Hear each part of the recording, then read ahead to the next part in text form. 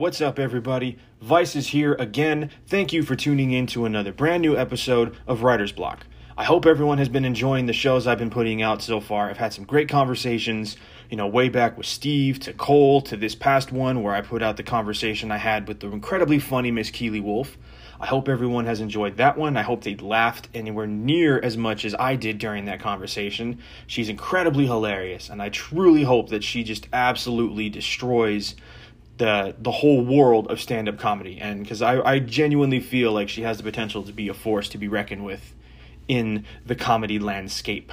So I hope everybody enjoyed that. I hope everybody's checked her out on the socials because she's incredibly funny. And now, moving on to this week. This week on the show, we finally sit down with Fireglass's former drummer and my good friend, Gabe Havoc. Now, he was someone I wanted to have on the show from its inception. I talked to him about it even before I filmed the first episode. Recorded, whatever. I did the first episode of the show. And he wanted to be on it, but after I got the podcast going, the universe just wasn't kind. And, we couldn't make it happen. So it finally got a chance to.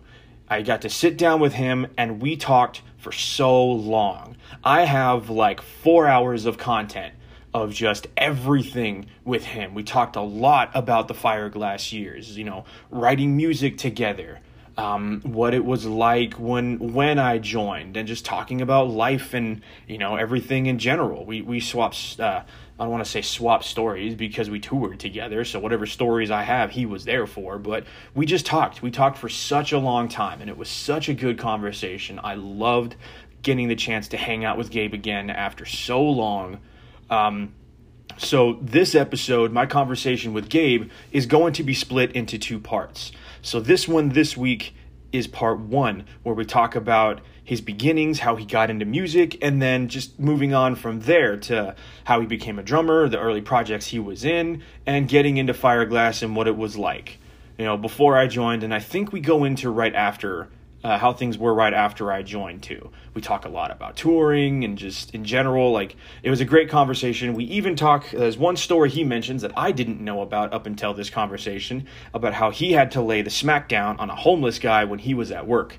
That's a fucking crazy ass story. I'm pretty sure that's in one of these two parts, but if not, there's a cliffhanger for the next part so that you want to listen to both parts of the show.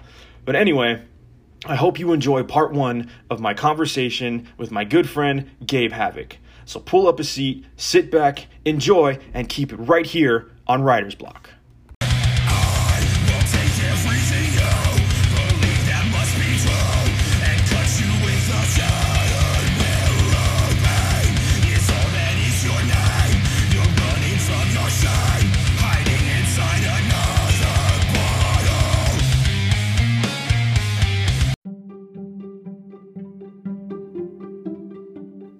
Alright everybody, what's up? Vice is back again for another episode of Writer's Block. Today, finally, as promised, because I think I teased it way back in the episode with Steve, I'm sitting down with my good friend and former drummer, Gabe. And do you want to go by Gabe? Do you want to go by Havoc? G Havoc? G Money? Wow. It doesn't really matter. My stage name, Havoc. Gabe's fine too. Okay. Say hi to the people, Gabe. Hi, Writers Blockers. How's everybody? Thank you for having me. How you been, dude? It's been a while. It has been a little bit. Man, just life. Back and forth, up and down, back to forward and side to side, I guess. I don't know. Trying to think of other directions. You can just start making up directions. Gonna go into the fifth dimension, go to the fifth dimension and back. Just living that dad life, right? Yes, living the dad life. I feel you, man. Is very stressful. If anyone is contemplating to have a child, don't do it. No, I'm not. I'm not gonna say don't do it. No, I'm saying be aware. You're in for a ride. That's accurate. That is accurate. I like that. So I wanted you to come on because I want to get your history, how you came up in music and everything, because I know what you went through. I know what you did leading up to when you were in Fireglass and stuff, from everything that I learned over the years of us being in a band together. And then I really wanted to get into some of the meat of just how Fireglass was as a whole get a different opinion on it other than my own. Yeah. So let's dive into that stuff here. So let's start first with how or why did you decide to be a drummer? That's so funny. I remember when I first joined Fireglass, when we had to make those huge bios, the little bios of ourselves, and we had to post it on our pictures and our profile pictures. That was for the EPK that I had made. Yeah. I remember you had the biggest bio of all of us. I had a novel. I even tried to cut it down so it wasn't so much, and it was still too much information to give out. It was still like a phone book, and then like Breaks and CJ's were small, and then me and Matt's were moderate. CJ's was the smallest. He was just like, oh, I play guitar, I liked it, and I picked it up. Thanks. Have a good one. That's exactly what I would expect from CJ. Oh my god. But I guess to start it off, in middle school, I guess I just randomly fell into a music class, and it was I didn't know what to play. I didn't know what I was going to be good at. I was just kind of up in the dark. I don't know. Well, anyways, the teacher made the decision for me. He's like, all right, you're a percussion. And I'm like, what? What is that? So I guess I started playing percussion for, middle school concert band. And then as soon as I jumped into high school, I jumped into drumline. Before I even jumped into drumline, I missed band camp. Joke. Band camp. One time. Band camp. I did band camp too. I did marching band. I heard that all throughout high school, man. The first year, that's so bad how that's such a trend, man. Dude, it's terrible. It's like, oh god, band camp. Oh no. Like, as soon as you say those two words, like that joke has gotta come up. Oh yeah. Okay, so I digress. The first year I was supposed to go to band camp, I missed the memo of when band camp was, so I missed it completely. So when everyone came back, they were like, "Ooh, you missed band camp," and I'm like, "No one told me." And then I got thrown into the pit section, which is the xylophones, concert cymbals, big timpanis and all that stuff. So it's basically what I was doing before in middle school, which I didn't like because I had to haul my whole xylophones back and forth with like tiny winkety wheels through gravel and all these like shows that we had to go to, all the football games, and it sucked. That was my first year. I was gonna quit. And then ironically, I was like, you know what, since I had the experience with xylophones within that same year, might as well just join jazz band. And I didn't know what else to play either, so they were just like, well, I mean, somebody had given me the advice of like, well, you have xylophones, it's pretty similar to piano. And I'm like, oh, it's a pretty good idea. So I played jazz piano for a little bit. It was absolutely horrible. It sucked. I didn't know what I was doing. Just playing random notes. I tried as best as I possibly could. I tried to keep to all the root notes, and I didn't want to be all fancy and add some more notes to it because I didn't know what I was doing. So if I did try something, everyone would turn and look at me like, what are you doing? So I tried to keep it as simple as possible. Second year, I jumped from pit and into drumline finally. And then I got out of jazz piano and I started playing drum set for jazz band. That's where I kind of got my bearings since I was playing tenors with the multiple drums and drumline. Since I was like, well, I'm already hitting multiple surfaces, might as well just jump on the drum kit, Yeah. So that kind of came natural to me. I started with that, and everyone was like, wow, you're actually pretty good at it. I was like, yeah, I'm okay. I'm good, I understand it. I know how to read it. It's not hard to read. If it's complicated, I just kind of take it easy, split things up. So from high school, I jumped from one high school to another and doing pretty much the same thing. Drumline, drum set, jazz. And then I got offered, there was a band that was playing there. It was a prog band that was playing in the second high school that I went to. And I guess the drummer that they had wasn't very reliant. So they asked me, since the pianist of the prog band was in jazz band class, and he asked me, do you want to join our band? I was like, sure. Like, yeah. I mean, you guys are complicated as all hell. Like, it's pretty crazy music. I'd love to. So I joined that band, and it was a huge learning curve, right? So the music that I was listening to before I joined this band was Bullet for My Valentine. I'm trying to remember some other bands they start out with. Muse, Metallica, obviously. It's just like basic. No, it wasn't complicated, right? So it was easy to listen to, but it wasn't too complicated.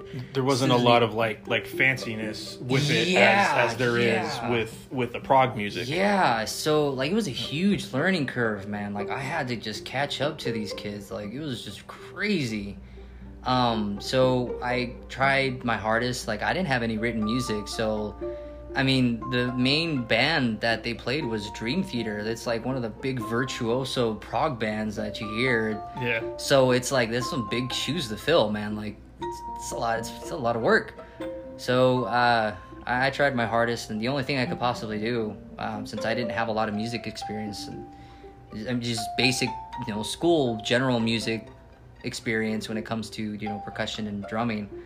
So when I learned the music, I literally had to listen section by section. I had to learn by ear, and then just like single things out. Like, okay, so what does the kick do here? What does the snare drum do here? What cymbals is he hitting? What's the timing? Does the tempo change? Do I have to be on the toms? Do I have to just groove here? Do I have to count? It was like I said, it was a huge learning curve. It was a lot to learn. It was a lot to learn. Was that where picking up the double bass came into? Yeah, actually, because I had no experience when it came to my left foot. The only time I would ever actually use my left foot is just to let it rest on the hi-hat. Mm-hmm. So using my left foot to kick with double kick pedals, I was like really confused at first. And then it was something that I didn't realize until later. There's a thing that a lot of like experienced drummers that have experience with like double kick or like two bass pedals or two bass drums will catch from people that just start with using both their feet. Something that's called the gallop. The gallop. It's like a gallop sound. If you're trying to do straight like double kicks where it's like da da da da da da da da. It's supposed to be like stagnant, same tonality, same velocity between each foot. But when you have no experience, you can tell which limb is less dominant than the other. So you'll have like a right footer going da da da da da da da da da da da. So it sounds like they're galloping. But it was something that I started out with, and it was the gallop, and I was, riding away on my drum set. Yeehaw! Man, it's kind of embarrassing, and and then like right after high school, I didn't know what to do. Like I didn't know if I was gonna go to college. I didn't know if I was, honestly, I didn't even know if I was gonna graduate. So I graduated on the skin of my teeth. I walked. I was so proud of myself. I was like, I was so close. I wasn't gonna graduate. So did I. It's okay. Oh man. But the guitarist and the pianist that we had at the time, the keyboardist, I guess, they were like, "There's this school out in Los Angeles for music," and I was like, "Okay, I'll check it out." And he was like, "Yeah, he sent me the website and everything." I checked it, and then these big names, big guitarists, big drummers, like big people from like huge bands, like actually graduated from there. I was like, dude, that's just insane. I think the Vengeance? Jackie Vengeance? Zachy Vengeance, from Avenged. He actually graduated from MI, from Musicians Institute of Contemporary Music. I just found that out recently. Really? I'm gonna have to look into that, because as far as I know, he was always like initially self-taught. No, that's Sinister.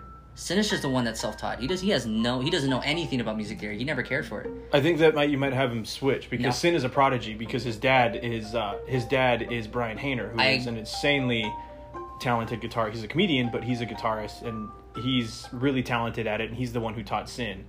And Zachy is the one who was self-taught, because he picked it up and wanted to follow Sin. Maybe you're right. Maybe because I saw. It would make sense for Sinister Gates because of who his dad is. That is true. That's true. Yeah, because I saw an interview, and then Zachy was just like, yeah, he plays things that I don't even know. I don't even know what he's doing. Like, I have to learn it somehow. I learn it. Yeah.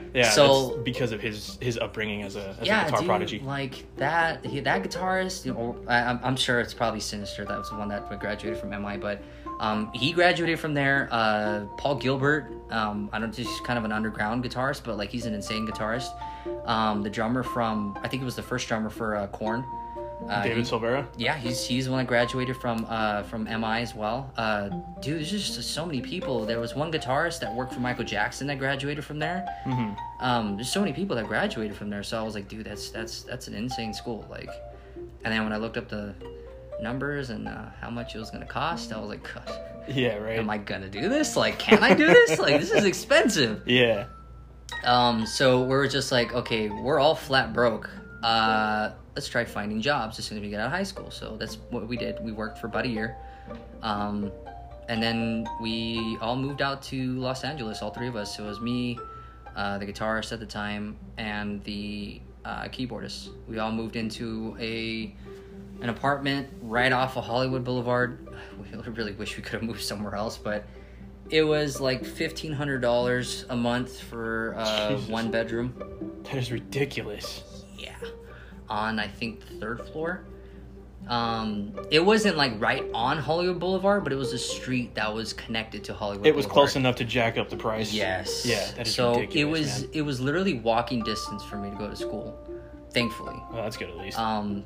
But I mean, the only thing that would actually make you late is all the tourists because of the Hollywood Walk of Fame. You know, the stars. Yeah. Ooh, look, a star! You stop right in front of you. Yeah, no, it was that was an experience. So yeah, I went to school for music. That's the school I went to out in Los Angeles, Musicians Institute of Contemporary Music. It's basically the name of the game, contemporary music in its entirety. So I went back to my roots again for music theory. I learned a lot more because this program for drummers, you know, wasn't just being a drummer, you know, ooh, look, I bang things, me drummer. It was, I got to learn, you know, ear training and relative pitch and just basic music theory, you know, modal changes and chord structures and triads and a bunch of other music stuff that a drummer would never speak of. You know, it's like foreign language to a drummer. You bring it up to a drummer, they're gonna look at you sideways like, I'm not supposed to learn that thing.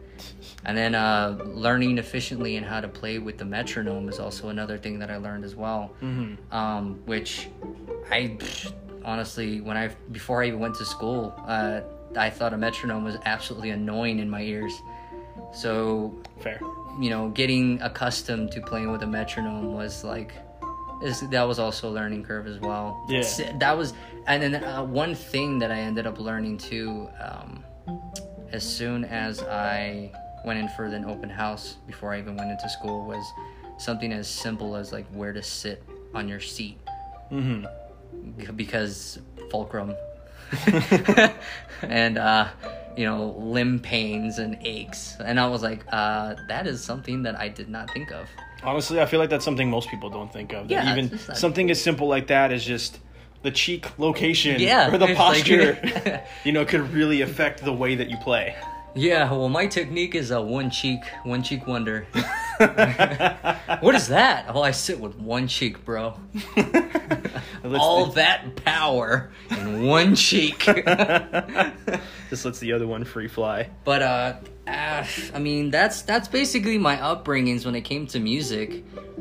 And then what of, because you were in a band out there. Do you want to talk about that a little bit? Yeah. So the band that I was with there, the two guys that I was with, Shattered Systems, things didn't work out, unfortunately.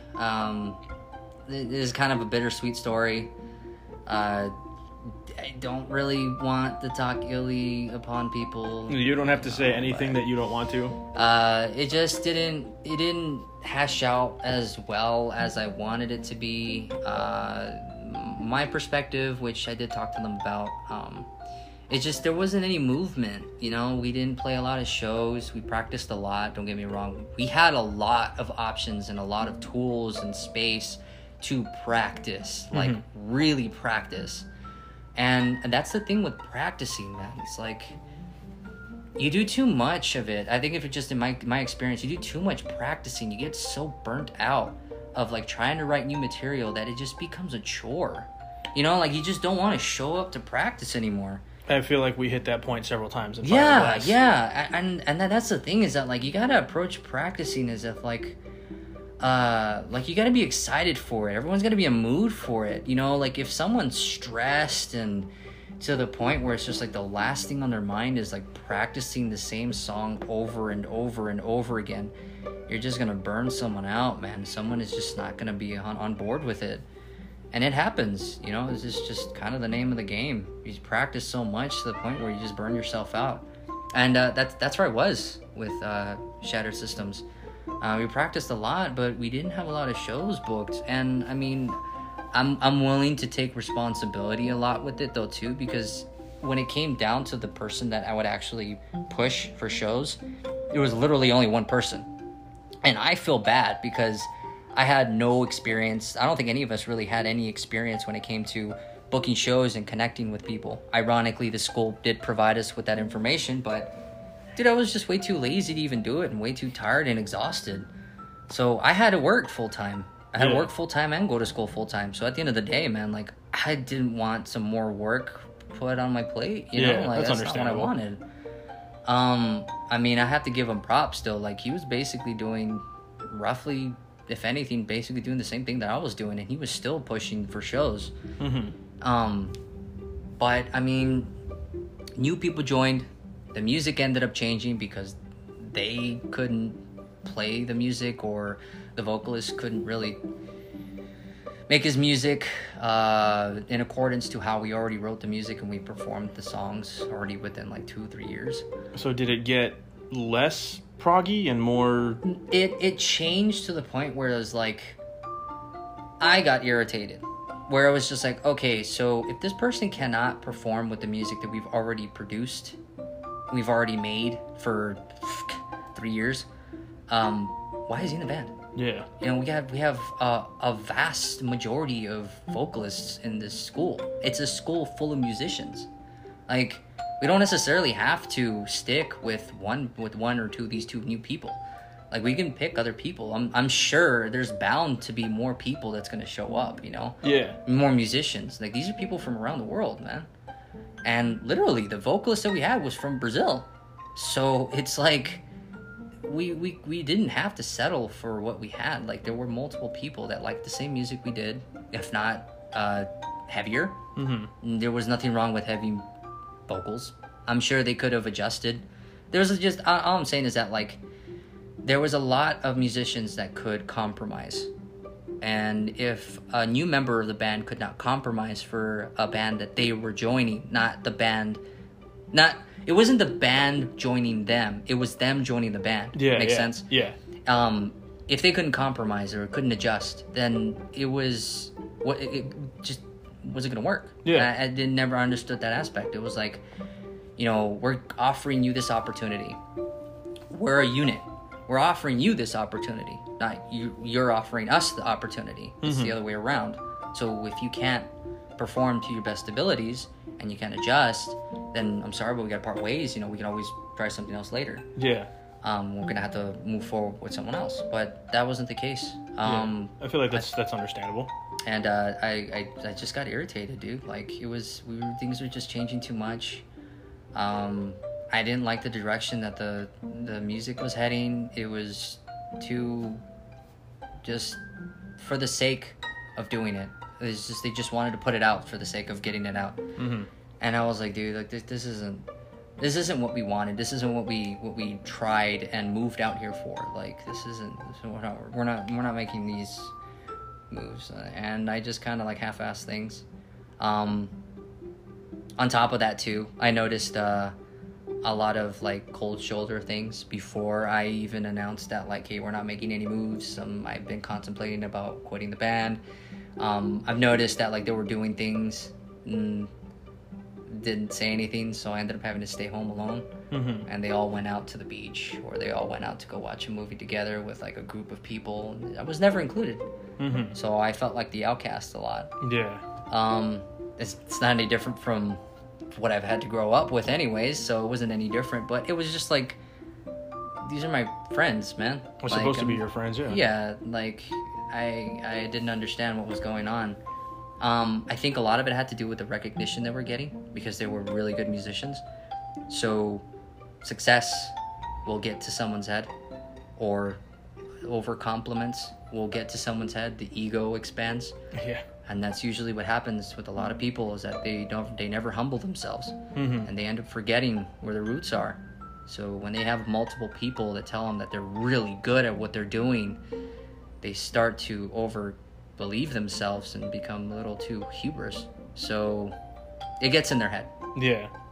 So maybe that was a reason. They had more friends that they've had before, and they were easy to connect with people. I wasn't. I'm antisocial. I'm really awkward, as you can tell from this episode, guys. I'm really awkward. That's why you were the drummer. We kept you in the back and nobody looked at you. No one talked to me. I'm weird. I guarantee I am too weird for you. How did your folks take your decision to move out to Cali? I don't think that was one thing I had ever discussed with you. They were proud of me. Oh yeah? They were supportive of it? They were super supportive. They helped me move out. Got a U-Haul. They, towed my truck out there, which now that I'm thinking back, I felt like it was a really bad decision to bring my truck out to Los Angeles. The little black one? Yeah. God damn. Yeah. That thing was a piece. That was a really bad idea. One, because of the weather, and I had to constantly keep washing it. And two, the parking, bro. The parking. I didn't really use my truck to begin with because everything was relatively close. Yeah. So it was in walking distance. The only thing that was within like kind of ways is if I wanted to go to Walmart. There was a Target that was in walking distance. I could have walked from school to Target. Even work, from school to work, it was within walking distance. But it was such a bad decision to bring my truck out there because I never really used it. And then keeping up with the tags and putting it through emissions, I was just dude, I'm barely making any money to begin with. I really don't think I'm gonna have the money to even get the tags and renew my registration and just take it anywhere in general. Even having the gas to go somewhere, it was bad, dude.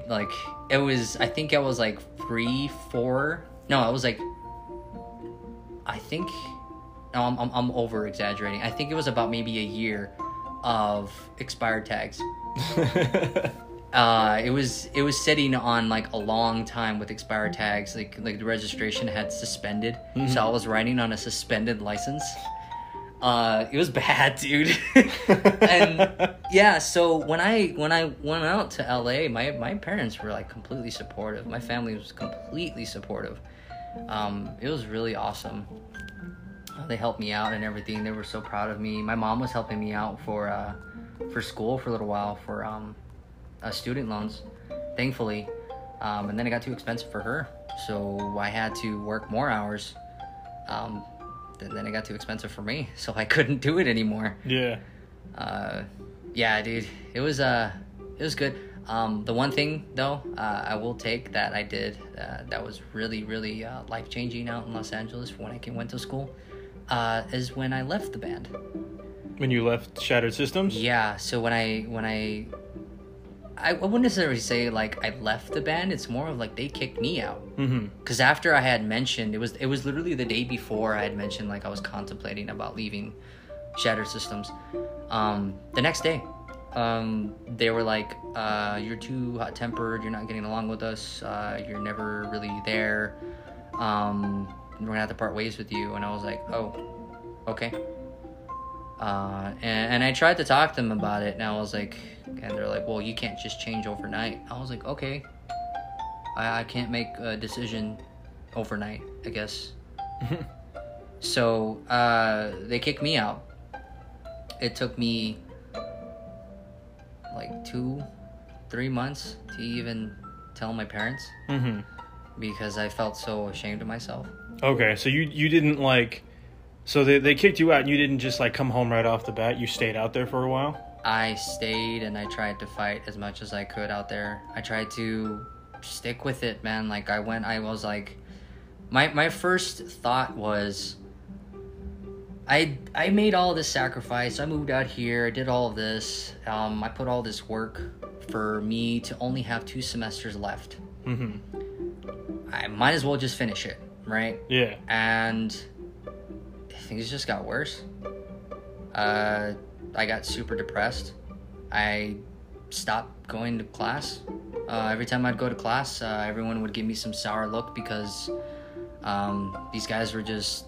I'm not saying that they were actually doing it. This is just my perspective. But hearing it from other people that I did potentially try to collaborate with, they were saying that I eat all of their food. I'm a burden. I'm hard to work with. No one really did want to work with me. And they just really put a bad name on me. So I was in a school full of musicians that didn't want to work with me. That's gotta be hard, man. It sucked. It really sucked. I can imagine. So like I said, I spiraled into a really, really, really bad deep depression. I stopped going to class. I know they were trying to contact me for the longest time. I just didn't care. You just effectively just dropped out. I effectively just didn't show up. I didn't really necessarily drop out. They were trying to get me back. They were just like, "Where are you? Like, where did you go?" Where did you come from, Cotton Eye Joe?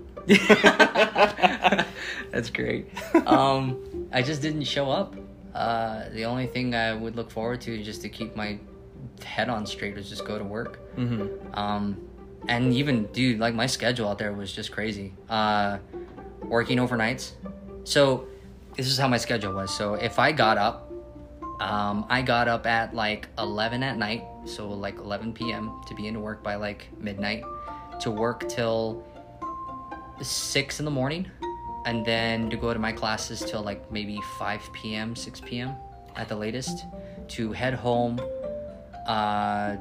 do whatever homework I needed to do, sleep, to get up again at 11 for me to go to work. God, that is ridiculous, man. It was hard, dude. Oh, I can only imagine. I was really trying my hardest to push through it. Yeah. But yeah, like I said, like eventually the only thing I looked forward to was just going to work. That was the only thing I would look forward to. And then even that, man. I was attacked? Yeah. No, I got followed by a homeless dude. You got followed? Okay. Followed sounds a lot better than being attacked. Oh, no, I got attacked. You got attacked? Yeah. No, I was... Okay, so I was working at a Subway. Close to Hollywood Boulevard, right? I think it was on La Brea? It was one of the main streets, whatever it was. It was a busy street and a Subway that was open 24 hours.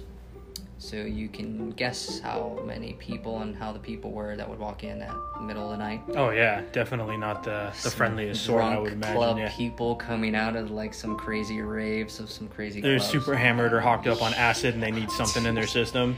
It was crazy. I got followed by some homeless dude. Like, so after I had left, I think I denied them service. I don't remember what the hell happened, but they were just being assholes to me. And I was trying to give them the benefit of the doubt. They were just being dicks, dude. Like I was just, you know what? I'm not gonna fucking help them. So I walked away. Sorry, I don't know if we wanted me to curse in the podcast. That was that. Honestly, I think that's the first. Is it? Oh no. With the other episode with the comedian is much worse. You're okay. Oh, okay. You're okay, man. That gives me that makes me feel better. No, okay. You're good. I appreciate the concern, but you're okay. Okay, so so I was like, forget it. I'm not gonna help this guy. So I walked towards the back. I didn't help them, and then they waited for me outside. So when I left for my shift, I walked out and they followed me. I had my drumsticks in my hand, like they were gonna do something. You got something to defend yourself. Yeah. I was like, now thinking back to it, I'm like, what the hell is wrong with me? This was a stupid decision. But at least there's paradiddle on the dome. Like I'm trying to be Nightwing. There you go, right? Hand.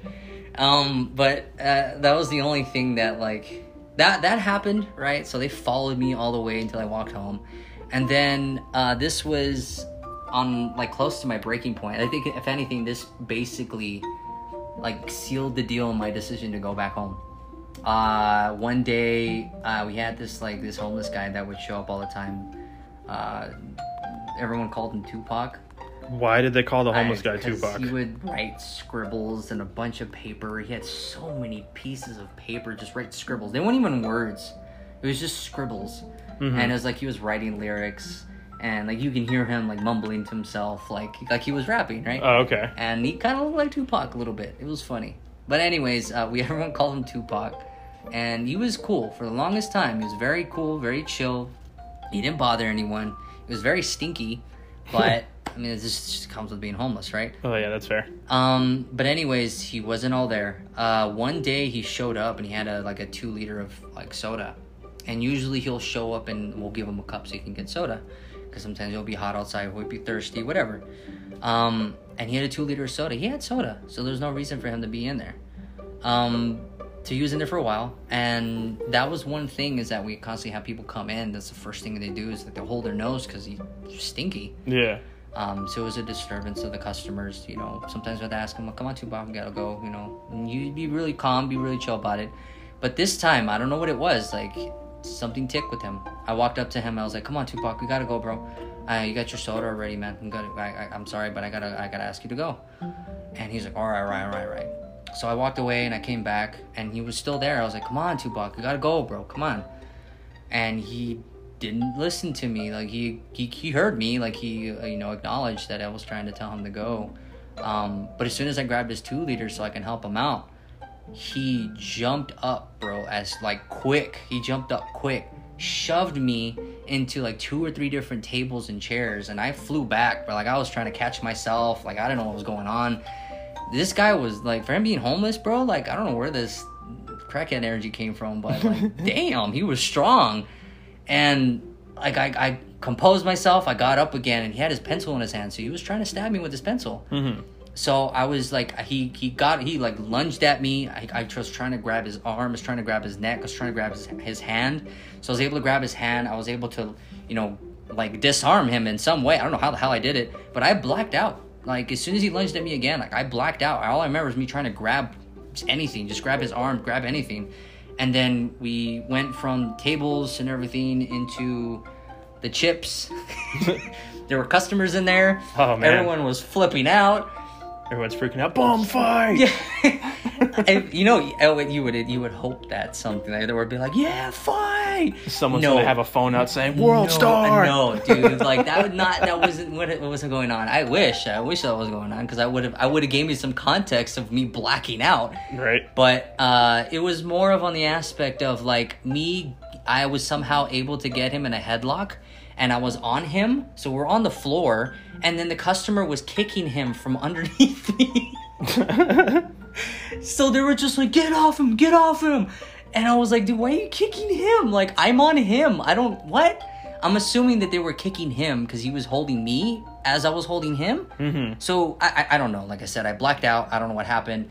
And then he finally came to realization. He was like, wait, what? And he's like, get off me. So I finally let go. I told him, are you calm, Tupac? Are you calm? He's like, yeah.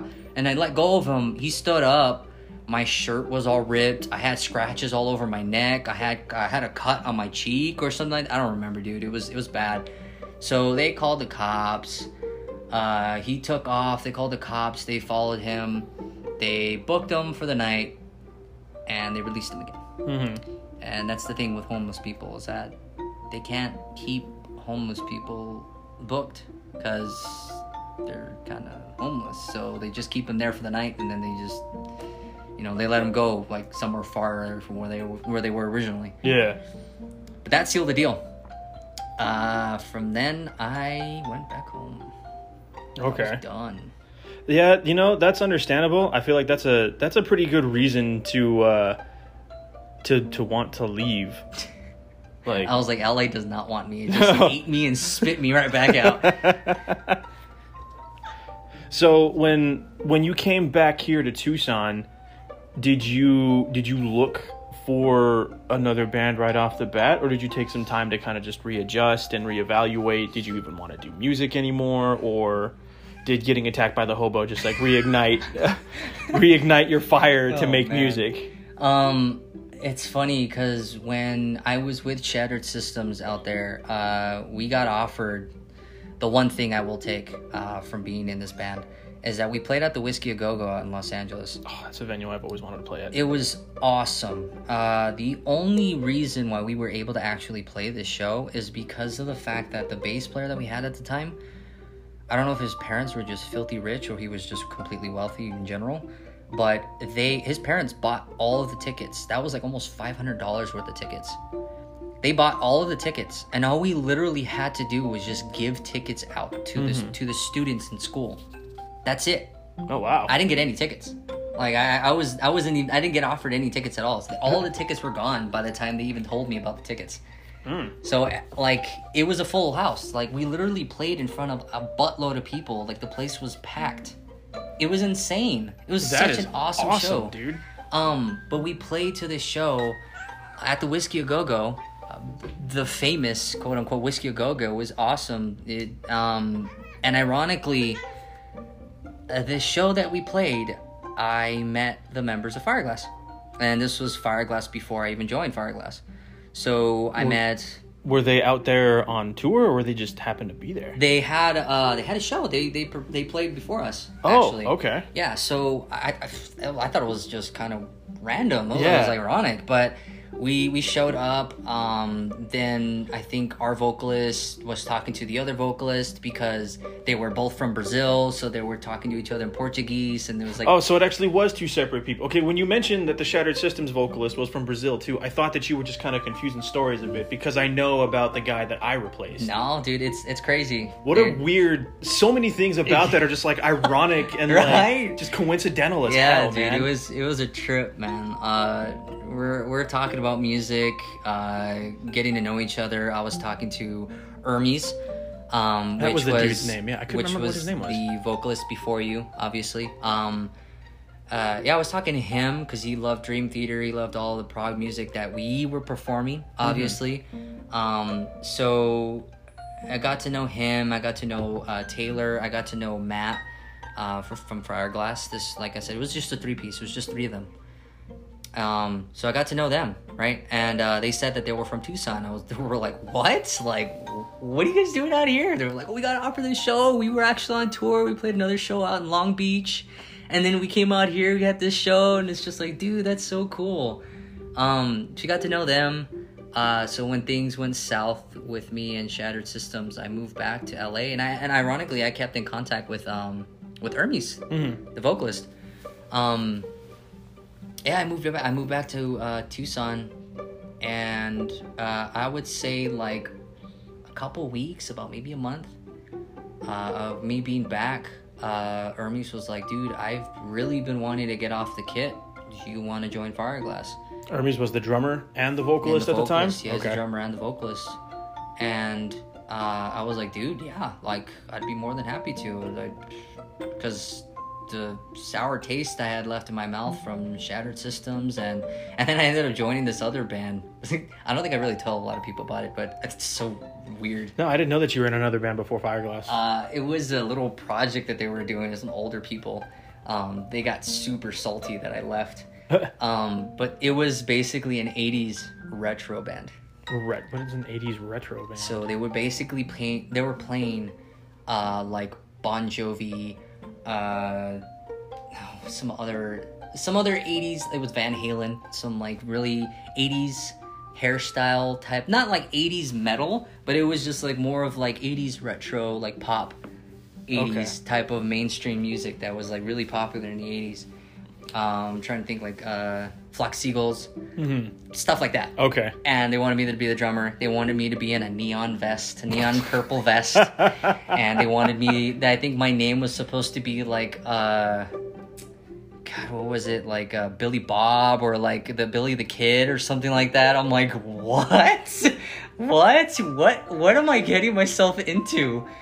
And I was like, I like this music. It's just, what is going on? And the space that they had, they wanted me to spend money for me to practice with them at the space. So I was potentially going to be spending more money practicing than actually playing a show. So I was like, this isn't worth it. Like, I'm not going to do this. You should have kept the vest though. I didn't get it yet. God damn it. I didn't get it yet. You should have kept that vest and rocked it anytime we were on stage. I probably should have stuck for a little bit longer. for me to get that neon purple vest just so I could wear it with any other potential band I was in. So that could be my audition outfit. That would be your stage attire, dude. And when we were thinking of stage names, you wouldn't be Havoc, you would just be Barney's butt plug. No, dude, no. I think it would have made it even worse too if I had like those parachute pants along with it. Oh my god, that would have been fantastic. And it looked like a little Latino MC Hammer behind the kit. Latino Hammer. Wait, how do you say hammer in Spanish? I was just gonna ask you. You're more Mexican than I am. I don't. How do you say hammer in Spanish? Oh God, I don't know. I don't know. I'm gonna have to look that up. But yeah, the hammer in Spanish. You know that. That is now the title of this episode. Yeah, it's the phrase hammer in Spanish. We gotta look up the actual word itself and then just call that. Just in parentheses what it actually is. Oh my God. Oh, that's great. Yeah, so, dude. Okay, so you were doing this weird 80s retro thing for a bit, and then did you leave that to join Fireglass when Aramis reached out to you? No, or? it was an LA thing that happened in LA. So right after I left Shattered Systems, it was an offer that I got, and then another offer right after that. After I left the little 80s retro thing, I got offered with another prog guitarist. It didn't fall through because like all that stuff happened with me getting attacked. And I told him straight up, dude, I was like, dude, I have no friends out here, man. I'm sorry, but I gotta go back home, bro. Like, I'm really sorry. And he's like, dude, it's fine. Like, dude, it was sad because I went to his apartment for my birthday because no one was there for my birthday. I was there by myself. And I was like, I felt like such a, how do I explain it? Like, it's like a little, like, pity me, please type of person. Okay. Yeah, my literally the birthday it was my 21st birthday. Oh, dude, that's and I spent it on my own. I didn't get to drink. I didn't get to party. I brought my PS3 to his house and played PS3 in his apartment. Just so sad. I was there for like a couple hours, and I was like, I gotta go. I gotta work. And then I left. Dude, I apologized to him and everything. I felt so bad. He was a really good guitarist too. But yeah, that 80s, that dude, and then that's when I was just like, you know what, forget it, I'm going back home. And then that's when I got offered the opportunity with Fireglass. So from then, that was Fireglass. Okay. So what was everything like in the very beginning with Fireglass when you joined and you took over? Because I remember when I came into the band, a lot of the stuff that I was taking over and rewriting lyrically from Aramis it felt very I guess simplistic, and the way that the dude sang, like he was a terrible lyricist, but he was a really good singer. To his credit, he was a good singer, but he had very much so like an 80s power metal voice. So was everything kind of based around that at the time, and then slowly working towards the style change that we ended up adopting after I joined? Or like what was it like musically when you came into the picture? You know, it's complicated because when I first joined, they knew what my background was, right? So they knew the band that I was in prior. So they were like, you know, your drumming style basically fits with what we want to do. Since, you know, Hermes was just kind of like I wouldn't necessarily say the head honcho when it came to creativity when writing and stuff, because we had the guitarist as well. Yeah. And Matt was just Matt. He's just there. He's just Matt. Yeah. You know, it's like, that never changed. Give him anything, he'll you know, like, hold on, I'll go home and practice and I'll come back. Yeah. You know, that's basically what he would do. But it was weird because all of their music was already written out. So I learned their material. I did change up a lot of it to kind of make it my own because that's what he wanted, the vocalist wanted. Because he was like, that's not my first instrument. That's, you know, vocals are what I'm more, you know, I'm more proficient at. And he's like, I just picked up drums just because we didn't have a drummer. So I was like, okay, that makes sense. So that's why a lot of the music sounds simplistic, because he had to make it simplistic for the sake of him drumming and singing. So he needed that he needed the simplicity in order for him to approach it live wise, because if he was going to sing and play drums at the same time, he can't make something complicated for one or the other. So it made sense. But we were actually going to start writing things that were, honestly, they were really cool. There was one song that we made called "To Live Is to Die," and me and him worked on it a lot, man. Like me and him, like we collaborated a lot. He still keeps up to me every so often. He always checks up on me.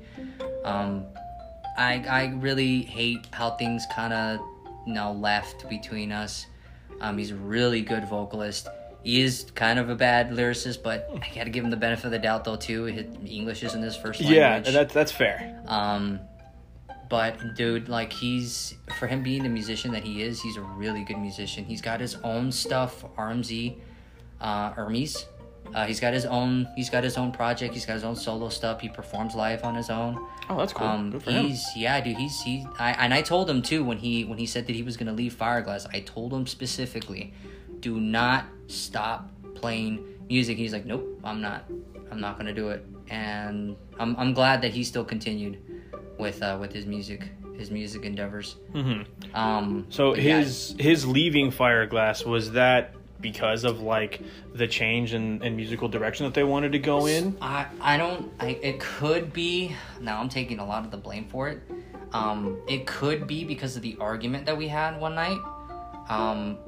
Or it could be also because of maybe he had his own direction he wanted to go in. I'm not entirely sure. We never really communicated in regards to it, but we did make amends. I'd love to talk to him about like why he wanted to leave and a lot of it. But at the time we did right after a show out in Phoenix, he did sit and talk to us about him leaving. It sucked. Because of everything we've already gone through. Yeah. It's the first time. You talked to him, or he talked to you guys about wanting to leave? Yeah. So he, we all sat. It was, to elaborate. Yeah. So like we all talked about it after the show. And it was sad, dude. It was the first time like it was. Someone had to leave on mutual terms. There was nothing ill. And it sucked, dude. We all cried. Like a grown-ass men crying. Like, it was worse than a breakup. Yeah, dude. It sucked. That's fair, dude. No, I get it. Yeah, we were all, like, super bummed, man. Like, it sucked because he said that, like, he wanted to move back closer to his son. He was having complications health-wise. Not on top of that, his dog was also having health complications. His dogs. It was plural. There was multiple dogs. They also were having health complications as well. So yeah, dude, it was sad. We all understood. So, at the time we were just like, dude, this sucks. We're just gonna have to be a 3-piece, no vocalist. We're gonna be instrumental. And then he ended up joining another band out there. Like, we got super bitter right after that. Because he joined another band out where he moved out to. It was just like, oh, so you're sick, huh? And you moved close to your son, huh? And we never thought that maybe, he was doing that for the sake of him not wanting to lose that spark of music, Yeah, that's fair. I could see how in that moment, though, it would be kind of upsetting. Yeah. To us, like, we were super bitter about it because we were having to perform in front of 2 record labels, one of them being Warner Brothers, and we had to perform in front of them as a 3-piece instrumental. It sucked. So it was really embarrassing, especially with it being a record label. And oh yeah, dude, definitely. Yeah, we tried to tread through as much as we possibly could. After that, us being as a 3-piece for a while, played a couple shows in front of 2 record labels. Dude, I still cannot, till this day, remember or know or try to figure out who was the one that posted your Craigslist posting of you looking for a band, you being a vocalist. I still cannot remember or who it was that I found that was on my Facebook. Oh, that's someone that told you about me? Well, it was more of like they just posted it on Facebook saying that it was just a vocalist looking for a band, and I was like, dude, like what? So when I got in contact with you, I think that's when I asked you, like, what your musical tastes are or whatever. Yeah. And what kind of music you listen to, and that's when you sent me the samples, and I was like, dude, like, I think we might have to settle with the vocalist that we can change the genre for, because that was potentially what we were trying to aim for. So after we left the vocalist, or after the vocalist left, after Hermes left, we didn't know what to do, since we had the option and the open doors. We had other vocalists audition, especially Johnny Rocket. Man, that's a whole story. I remember that story. Oh man. So I mean, if anyone would like some context, I can kind of sum it up. We had a vocalist before Vice here that auditioned, that came and performed with us out in LA. We had a show out in Los Angeles. His inspiration was ironically close to the vocalist that we had before, which was kind of 80s hair metal. Mm-hmm. And I was able to connect with him a little bit with a lot of the stuff. He had no car. I think he was like 50. Yeah, he was the older guy. I'm pretty sure I've encountered him in the music scene before. He was an older dude, and he had no car. He was living with a roommate in like a really rinkety-dinkety place. He would smoke in my car without asking, like cigarettes, and I was just like, every time he would light up a cigarette in my car, I had to like lower the windows. I was just like, dude, like you didn't even ask. And it kind of pissed me off. Like a couple times I wanted to tell him something, but I didn't want to be a dick. But that's fair though, it's your car. Yeah, I was just like, dude, you're gonna make my car smell like cigarettes. I don't even smoke cigarettes. Yeah.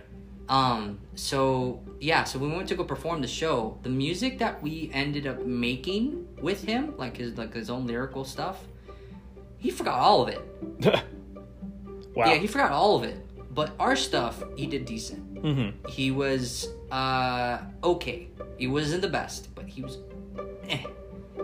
He was stiff on stage. He didn't perform very well. But I think that's what irritated all of us, is the fact that his own material, he forgot it all. Yeah, and that's stood on stage. Yeah, that's bad. That's really bad. It was bad. It was really embarrassing. Like, I was so pissed. I was so pissed that night. And we straight up like told him straight up, like, dude, how do you forget your own material? Like, yeah. This is your own stuff that you've written like for I don't know how long. And I don't know. It was just really bad. Yeah, I mean, right after that, so we were still trying to look for other vocalists. We had a couple people come in here or there. That's when I found that Craigslist post on Facebook. And like I said, dude, like, I wish I can remember who it was. I really want to thank them for it, because I got to meet you, dude. And you're a big part of my life. Yeah, whoever it was, man. If anybody listens, if you know, I want to know who it was, because I can't think of who it would have been either. Yeah, I'd like to thank him too, because, you know, even though Fireglass was bumpy at times, it was probably like the best couple years of my life, man. Yeah, dude. It's definitely something that I think we can both appreciate that we did. Yeah, in our no, lives. definitely. But yeah, dude, I thought it was the fate of posts. You just kind of like dawned upon my feed. Right. And graced me with your presence. That's so weird to talk about. What am I doing?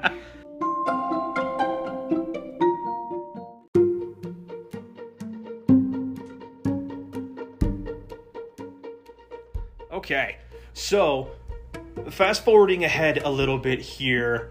So like we just discussed, you were the one who reached out to me by the grace of the internet gods and got me the I sent you those recordings I had done, because I had a bunch of voice recordings on my phone from other bands that I had auditioned for, that I auditioned to be a vocalist for, because they wanted to know me singing and me screaming. So I had like A Day to Remember vocals, and Of Mice and Men, and Five Finger Death Punch, and like a bunch of different stuff to showcase what my voice could do, both singing and screaming.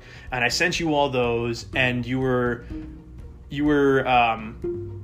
I don't know, just that you were, I don't want to say impressed, because I'm not like, I'm not like the greatest fucking vocalist in the world, but... Well, I mean, honestly, okay, so my first impressions when I first heard you, I was like, okay, your screams are badass, because I can hear what the fuck you're saying. And at the time, honestly, I was still on the fences of harsh vocals, right? Yeah. I grew up listening to harsh vocals. So it didn't bother me as much as anyone else. So when I joined Shattered Systems, they were just like, oh, harsh vocals, nah. And then me, I was just bandwagoning, so I was just like, yeah, harsh vocals, question mark? So when I kind of grew out, I was able to listen to more with harsh vocals like Periphery and a bunch of other like they're proggy, but they still have harsh vocals. They do. Who's that? What's the vocal? Spencer? Spencer. Yeah. Dude's a fucking beast of a vocalist. Like I was saying, like even Dan Tompkins from Tesseract, like he even in his early days and now he's kind of getting back to his harsh vocals roots. So it's like, you know, I knew of harsh vocals. It didn't bother me. Like I thought it was badass. And when I heard your vocals, I was like, dude, like fuck, man, his gutturals are fucking awesome. Holy shit. So, and then I told Matt, I was like, dude, his gutturals are badass. His singing needs a little bit of work. And that's but fair. We can work with that. The fact that he can do both, I think that's why I was like, oh dude, I got high hopes for this vocalist, man. I was like, the fact that he can do both and he can switch back and forth, and if he's able to do it on the fly, as long as we practice and we kind of like approach in that aspect, dude, I was like, honestly, like I'm 100% on board for this. And he's like, you know what? Yeah, because he was listening to Beartooth and a bunch of other bands that had harsher vocals as well. Yeah. So he was like, you know what? Yeah, like we can definitely work with that. And at the time, like before I reached out to you, we had collaborated with Break, the rapper, and we were going to make a song with Hermes, the vocalist, before you. So it was like we didn't know if it was going to be 100% on it because we were just honestly just kind of running out of options. And we were going to be like, you know what, let's just make it a rap metal. Just straight up rap and then metal music.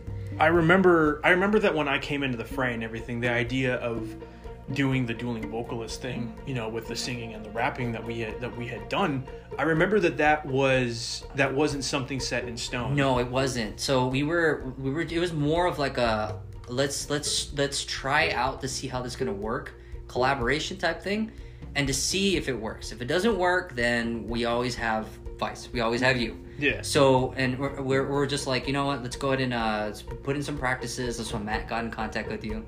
I still think it's funny. I absolutely think it's hilarious, dude. Like, he's just like, here's this, and this. If you don't like it, don't join.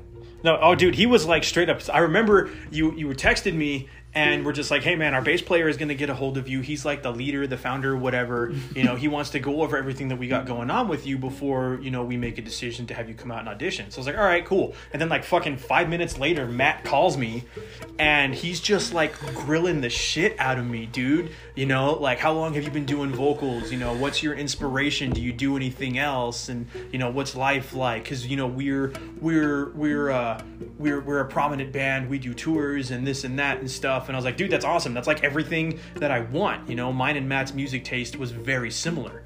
So I think he appreciated a lot of the bands that I would list as inspiration or references or whatever. And then he brought up the touring stuff, and I was like, yeah, you know, and I want to tour, I want to travel and stuff. But I let him know, because this was at the time before my daughter was born. I was like, look, dude, I got a kid on the way. Like, I'll commit as much as I can, but if you can work with that and give me the time necessary when it comes time, you know, for me to be a father and stuff, then I'm down, I'm sold. And he was like, yeah, that's not a problem. So I remember he gave me I think 2 or 3 songs that you guys had recorded with Hermes. The only one I remember was a song called If You Knew. Yeah, that was like was it? No. It was actually one of the recent songs that we had made with Hermes. Mm-hmm. And I remember doing that because he sent me the song and he sent me the lyrics.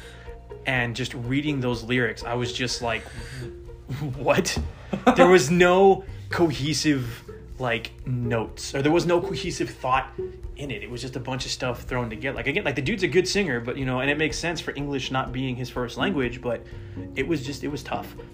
And it was really hard at first because I didn't know what else to do vocally. You know, like, Fireglass was only my second band ever just being a vocalist. Before Fireglass, I was the front man for a band called Elysian. Mm-hmm. And I'll probably talk about that at some point too, because that was a whole chaotic level of bullshit. Yeah. But so Fireglass was my second band, and it was the first band of being 100% a vocalist, because when I was in Elysian, I switched back and forth between playing bass and vocals and just being a vocalist. Yeah. And do you remember you talked about playing shows in front of record labels? Yeah. When I was in Elysian, we played a show at the Rock in front of reps from Sumerian Records. Ooh, before they got huge too. And yeah, that was like early on. Like this, I don't know. See, my kid was born.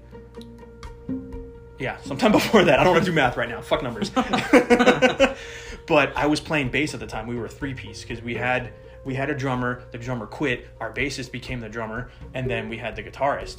And then there was me. We needed a bassist. I happened to do both, so I did bass and vocals for the set. And we talked to the guy from Sumerian, and he was like, "You guys were fantastic. You were on point. You're really good." But then he looked at me and was like, "The only thing that I would change about you is you should only be a vocalist." And I was like, "Okay, cool. Like, my singing didn't suck. My screaming vocals were good." I was like, "Awesome. If a label thinks I'm good, then fuck yeah." Yeah. But and then that's just a whole, another level of chaos. But that was the closest thing I had ever really come, personally before joining Fireglass to it, was just, playing a showcase in front of a record label. Yeah. And then getting that level of a compliment, knowing, because the guitarist for Elysian really hit on my singing. Yeah. But that this label rep, this industry professional who knows what the fuck he's talking about, said absolutely nothing bad about my singing. The guitarist is just a dildo. But in going into Fireglass and everything and learning these songs and trying to prepare for it, the other two I remember were easier. I can't remember what they were, and I'm sure I still have the files somewhere deep in my email.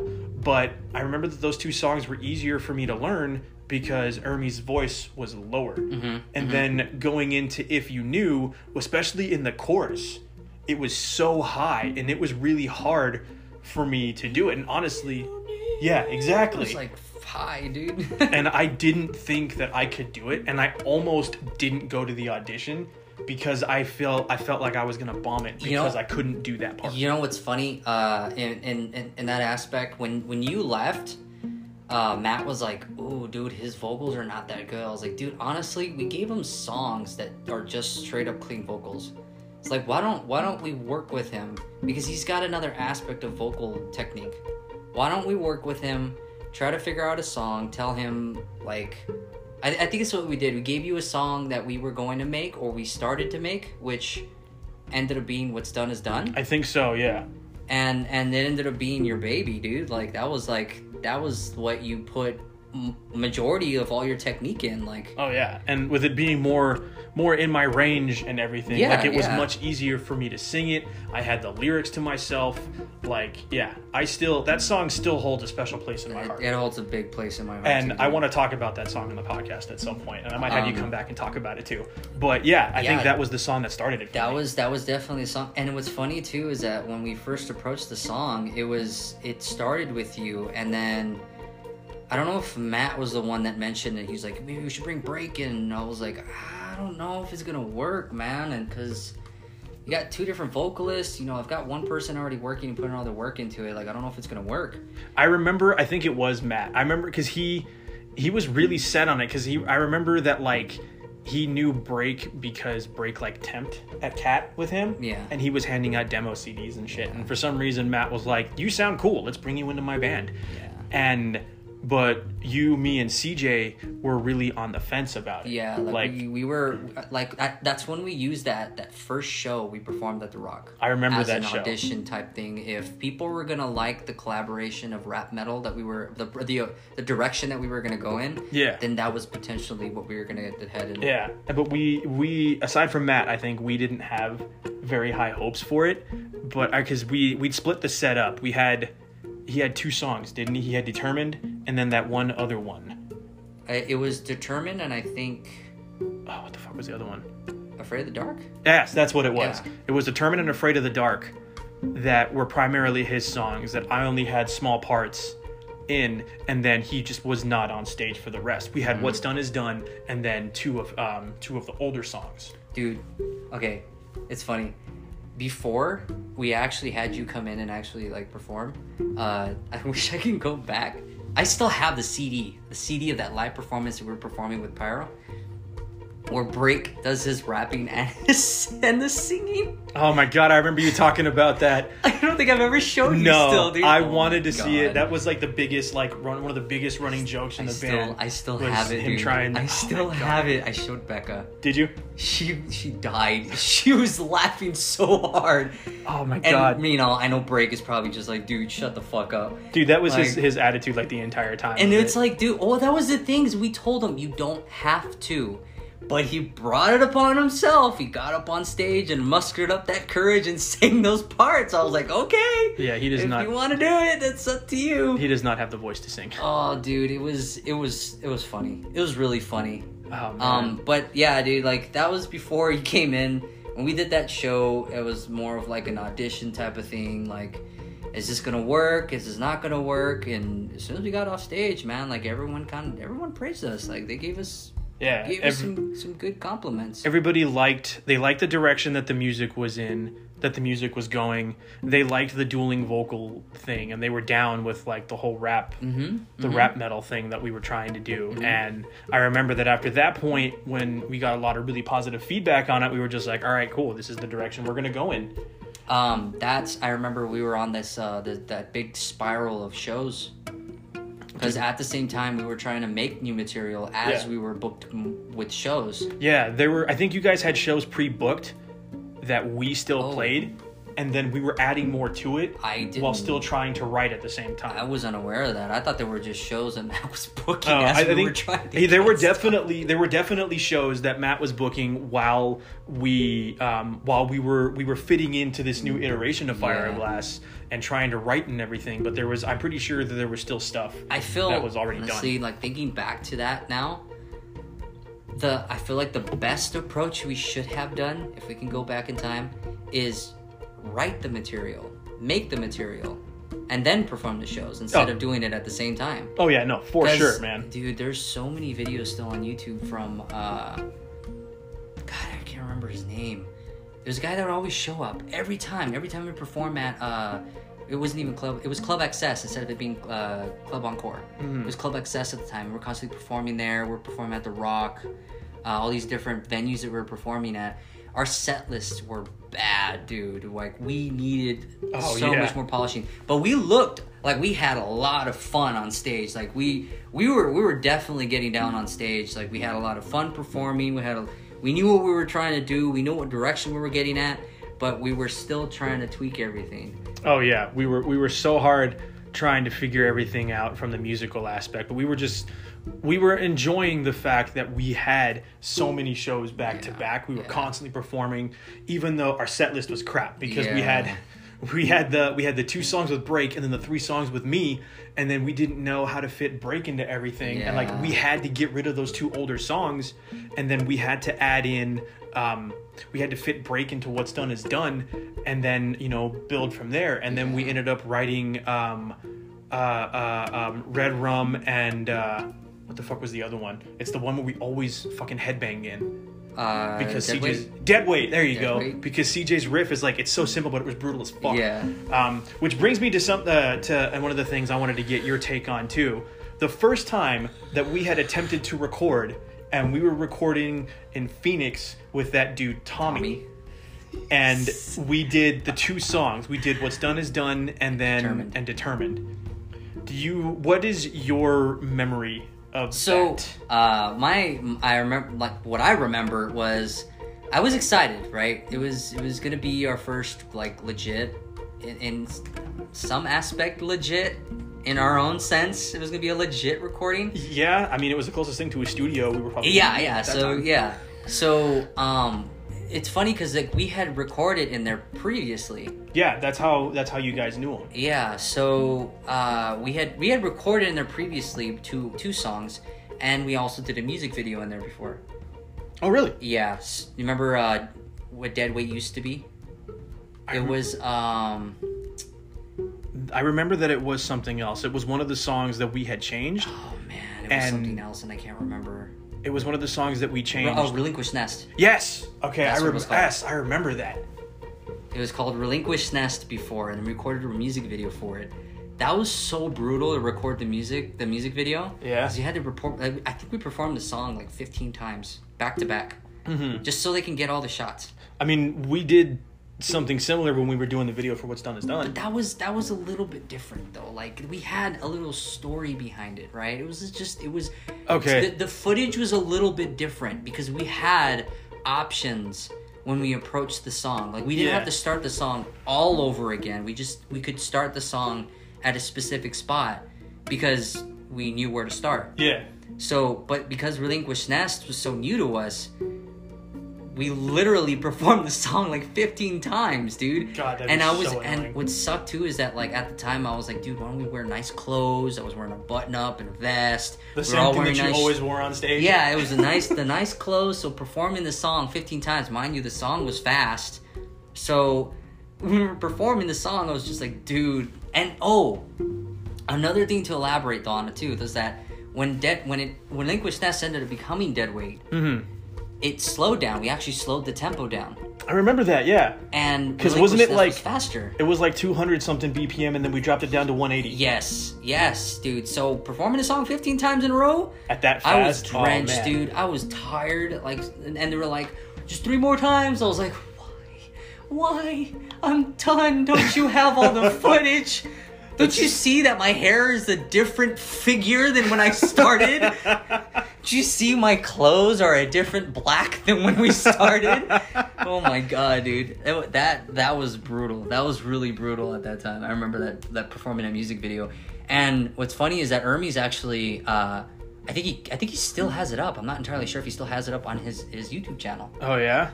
And Matt got upset. I remember because he laughed and all that other stuff, and we were trying to move forward with the new Fireglass. I remember that being an issue because he had the music to something else, or to what it used to be, and then we repurposed that music for a new song, and we were putting out the EP and stuff. And I remember that being an issue for Matt, and I think that was what made him eventually reach out to Hermes.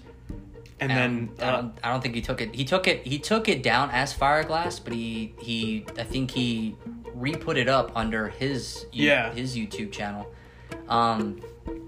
But anyways, so we've performed in that studio before. So when we got in there, so what I remember is that I was excited, right? I felt really excited because it's a new take on Fireglass, some new music.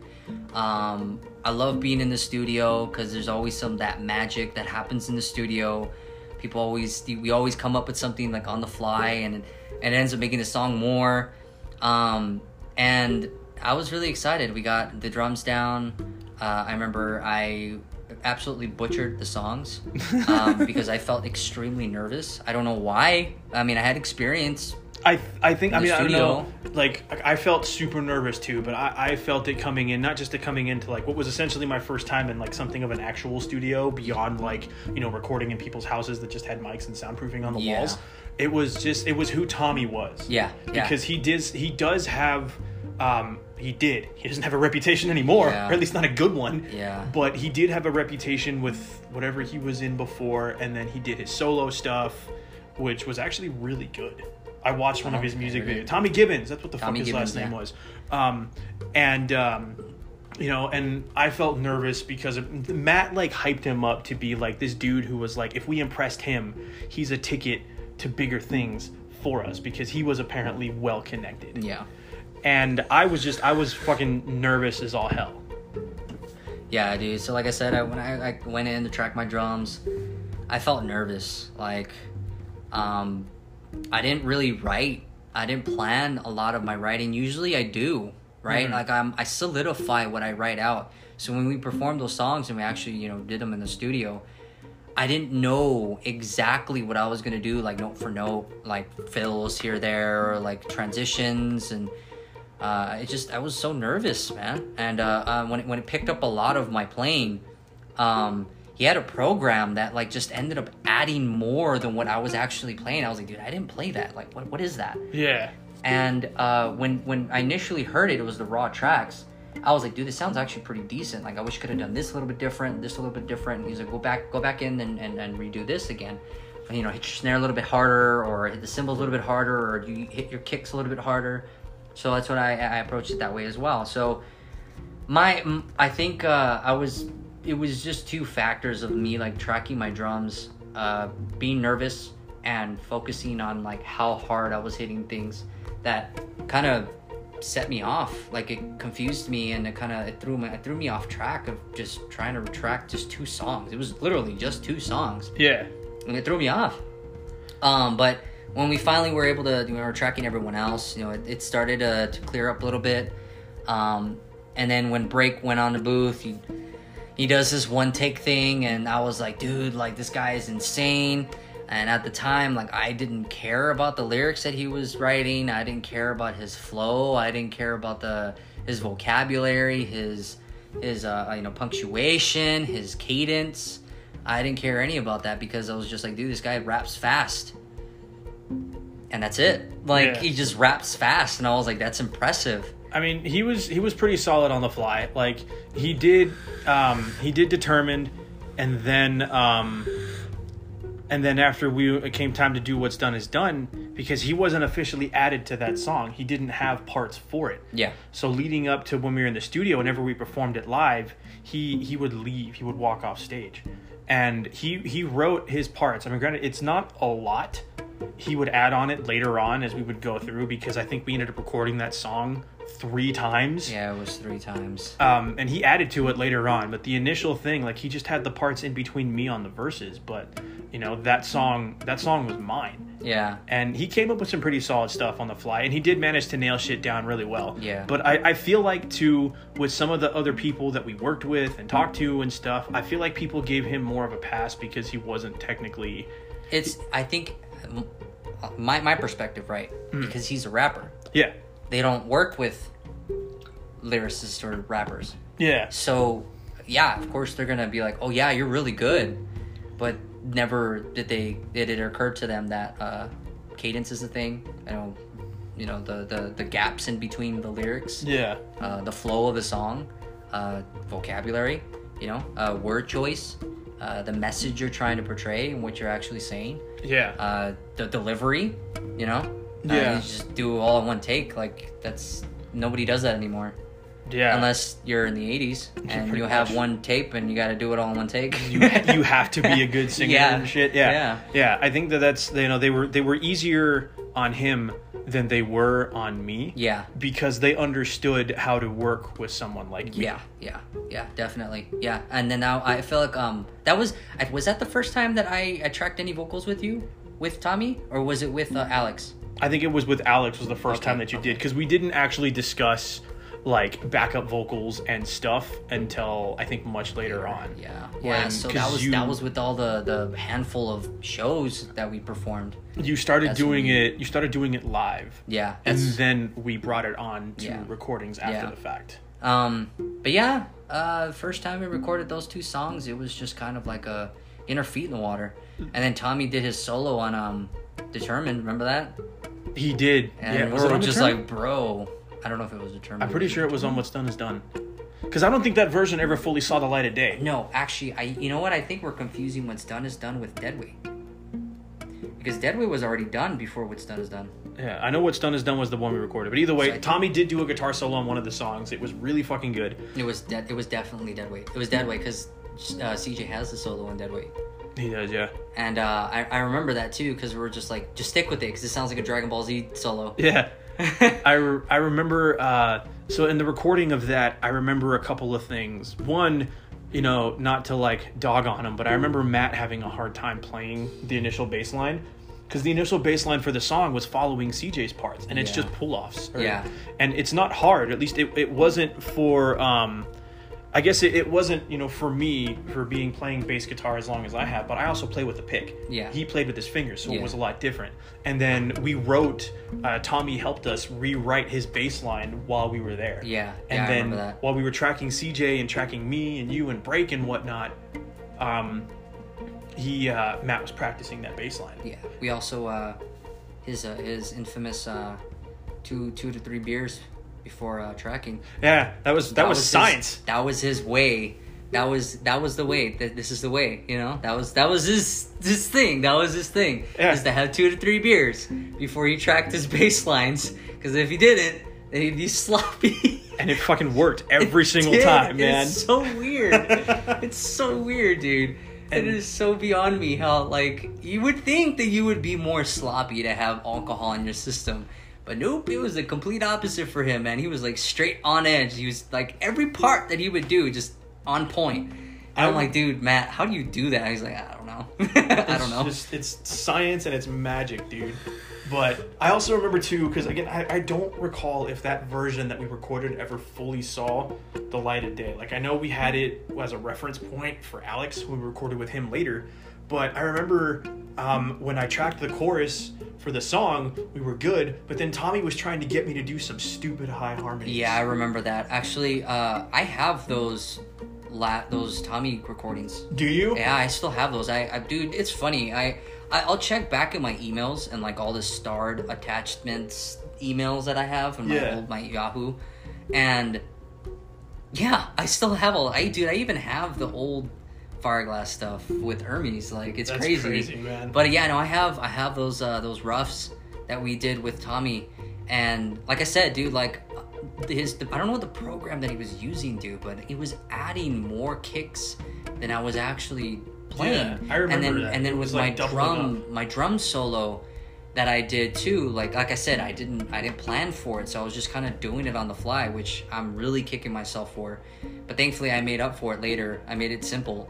I didn't make it too complicated. You did. You went pretty hard with it in the beginning. Yeah. On the drum solo for Determine. Yeah. Because there was that break in between, yeah. Yeah, so when I initially did it, I was like so all over the place. Like, I didn't plan for it. I didn't write anything for it.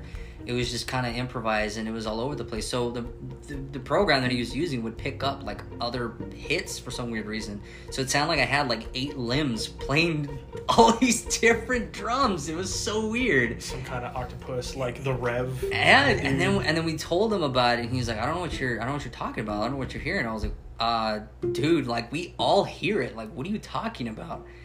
And then even your vocals, like, it was just too much auto-tune on your vocals. Yeah. And he was like, I don't know what you're talking about. I don't hear it. And I was like, yeah, because you listen to it constantly. Like, we're telling you that there's too much auto-tune on Vice's vocals, and there's too many hits that I never even hit.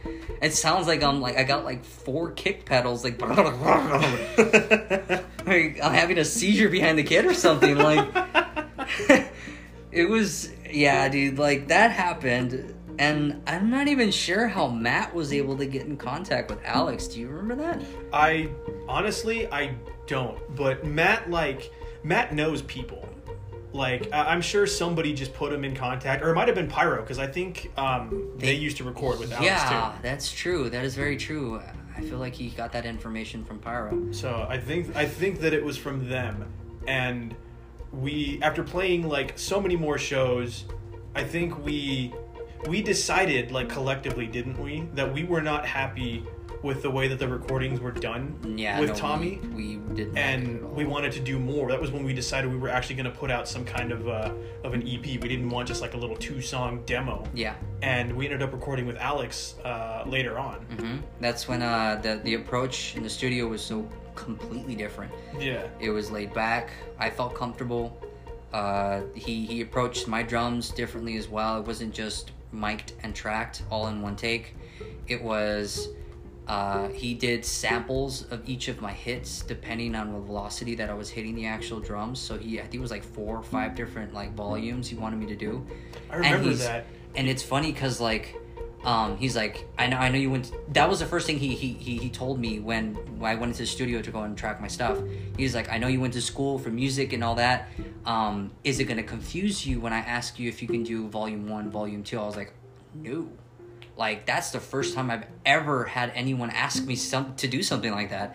And I was like, I was like 100% on board. I was like, dude, that's awesome. Like, cause if you need to like grab one of those samples of me hitting something, all I gotta do is just grab it off of that file, off of that little library of whatever, stuff of my library of my kit, and just put it in place. Like, if I miss something, just put it in place.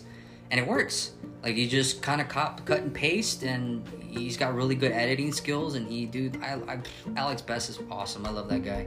He was fun to work with. I really enjoyed recording with him. It was definitely super laid back. I feel like at times it was a little too laid back. because we would spend a lot of time, because he smoked a lot of weed too, like Break and CJ did. Yeah. So there were times where like we couldn't really, we didn't get finished with parts of the songs as quickly as we wanted to. But when we were doing things, he was pretty on the ball about it. Like he was really good about what we wanted. If we were looking for like a reference for something specific, we could tell him and he would have it, right off the bat. Recording vocals with him was a lot less stressful than it was with Tommy. Yeah, definitely. That's I don't know what made me want to do backing vocals. Because I know we were performing What's Done Is Done for a while, and I wanted to make backing vocals with you. But I cannot remember for the life of me what kind of sparked that enthusiasm to kind of help with harmonies and stuff. I don't either. I want to say that it was just feeling like these parts of the song were empty, and then you realizing that you could match vocals with me relatively easily. Yeah, and on top of that too, because you were flopping from clean to gutturals. Yeah. You needed that release, that time to relax. Yeah. So it's not so much stress on your vocals, especially when we're performing live and if we were going to go on tour.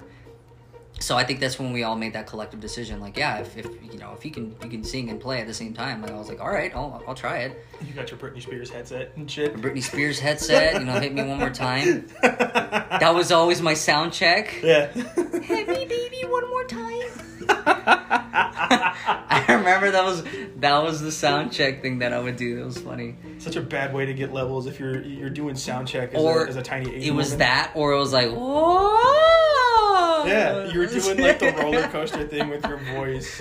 Oh, dude, that was funny. And then I was just like singing bits and pieces of the song, and then like, let's check the screaming, and I'm just yelling angrily at it.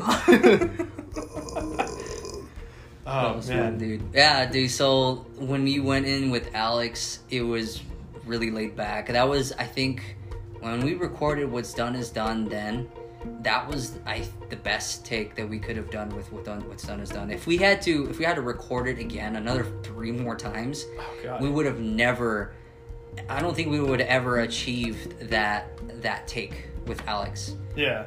No, I agree. There was something about the environment with him that I feel like it really helped capture it really well. And I think too, with working with somebody like Alex, he was really open to us experimenting and stuff. So when you came to the table with wanting to do backup vocals and stuff, like we got it added in really quick. It was really easy, and it started off as really minor stuff. When it would just go in because the full version of What's Done Is Done has that really long intro of just CJ just clean picking that part over and over and over again, and then you're doing like light cymbal work, and then there's the thing behind it, and I don't think that was added right away at first too. No, it wasn't. That was something that was brand new actually, because when we initially performed the song, it was, I remember, dude, like I said, like those YouTube videos, I remember hearing back at my vocals, I was so monotone because I didn't know how to approach the song, and I couldn't hear the relative that put my relative pitch in with the song, so I was out of key. I was really out of key, and I never realized, because like I can hear myself sometimes, but I couldn't hear myself from a fan's or an audience perspective. Yeah, and it was pretty bad, honestly. No, and I tried to be like, oh no, I got it. No, I got it. And to think back, I'm like, dude, you sound like shit. Like, what are you doing? And then when we finally got used to performing it after doing it in the studio, it got so much easier. Because I knew exactly, I could visualize a note before even hitting it, because we played that stupid song so many times. So, yeah, dude, it was it's funny how many stuff was added to the song that kind of gave it, even the last part. What the hell was I singing at the end? That's right, because during the final chorus where you go you go into the full-on double bass and you say no turning back, and what's done is done. Oh yeah. So it's no turn. Yeah, down. because it's like it kind of goes down. It was like no turning. Yeah, back. something like that. Yeah, Something like that. Yeah, you're doing that like in the background on top of me just singing the chorus over again. Yeah. Like we built up stuff for that song so much. Like initially it was just, I think it was the backup vocals in the chorus, and then there was the intro part, and then after, like at the very end of everything, of the life cycle of the song, was when you added like the full on, because we started adding backing tracks too, and you added some backing arrangements to it too for live, so it really sounded fuller. I feel like the one of the things that I'm really like proud of that I did, because I didn't expect to actually be able to pull it off. I remember in the studio, we needed something vocal wise that was going to be not so harsh like your gutturals, but enough to where you can still hear the tonality and the harshness. So when I approached the very last no turn, Oh yeah, I remember that. Yeah, it was like harsh vocals, but it wasn't as like brutal as yours. it was very like 3 Days Grace. Yeah, aggressive. yeah. That's that. I think that was like the first thing that popped into my head too. I was like, you know what? I'm gonna approach this like a 3 Days Grace song, like really guttery, like kind of not so much as like, but like more of just like like Metallica. That's You know? right. So like I was like, you know what? I'm gonna approach it that way. And it worked. It worked in its favor. I was honestly really proud of myself. I was like, damn, I actually got it down. And I think at the time too, I was drinking like a coconut water Mountain Dew energy drink thing, so it coated my throat nice and good. Yeah. so I was just like, oh yeah, I got the lubricant for my throat. I'm good to go. Just ready to just get in there and take it. Just get it on. So yeah, dude, it was. I was honestly impressed at how I was able to do that. Like, I think that's what kind of gave me that. Like, you know, if I was able to do this in the studio, like, I think I could be a decent vocalist. As long as I keep practicing, I might be okay. Mm-hmm. So from then, like, I just kind of keep practicing and kept practicing, and I feel like such an idiot for never asking you, can you please teach me how to do guttural vocals? Because I'm horrible at it. Fries, I'm actually learning pretty well. I can't do fries. Fries, I'm actually doing pretty decent. But when it comes to gutturals, I sound like a dumbass. Like, I sound like a dog being butt raped. Like, and I know that I'm doing it wrong because my vocals feel tense afterwards, and I'm like, I'm not doing it correctly. So I need to approach it differently. And I've been listening to a bunch of different vocalists, trying to reenact what they're doing, to hear what try to do what I'm hearing, and that's just, I don't know what it is. Like, I just have to find that sweet spot. Yeah, I'd have to figure out the proper way to tell you, because to be straight up, I don't know what the fuck I'm doing. When I learned, what are you doing? I have no fucking clue. I'm just making the angry noises come out. When when you stub your toe, yeah, you know that feeling of like, I hate everything. Yeah, just use that in your vocals. Just just stub your toe before you scream. That's right. Because when I started doing the screaming vocals, my voice was actually a lot higher. Because I started doing, remember Old School Bullet for My Valentine? Yeah. So on the first record, The Poison, there's a song called Room 409, and in the pre-chorus for the song, it's very quiet, but the bass player does he does the screaming vocals, and it's really high pitched, and I wanted to do that. I didn't want to be like a core vocalist like the way that like Matt Tuck, the vocalist for Bullet, does. I just wanted to do occasional backup vocals, because at that time I was still heavily a bassist. Yeah. And so I started doing that, and then as I started learning how to do it, like from utilizing my throat, which, you know, sucked because it hurts, you taste blood and all that shit at the beginning, and then learning how to properly use your diaphragm and stuff, and then getting to a point where I would just practice it constantly. And then I started to listen. When I got comfortable doing that, I decided to listen and think that, like, oh, well, I can do this. I can, let's try expanding on that a little bit.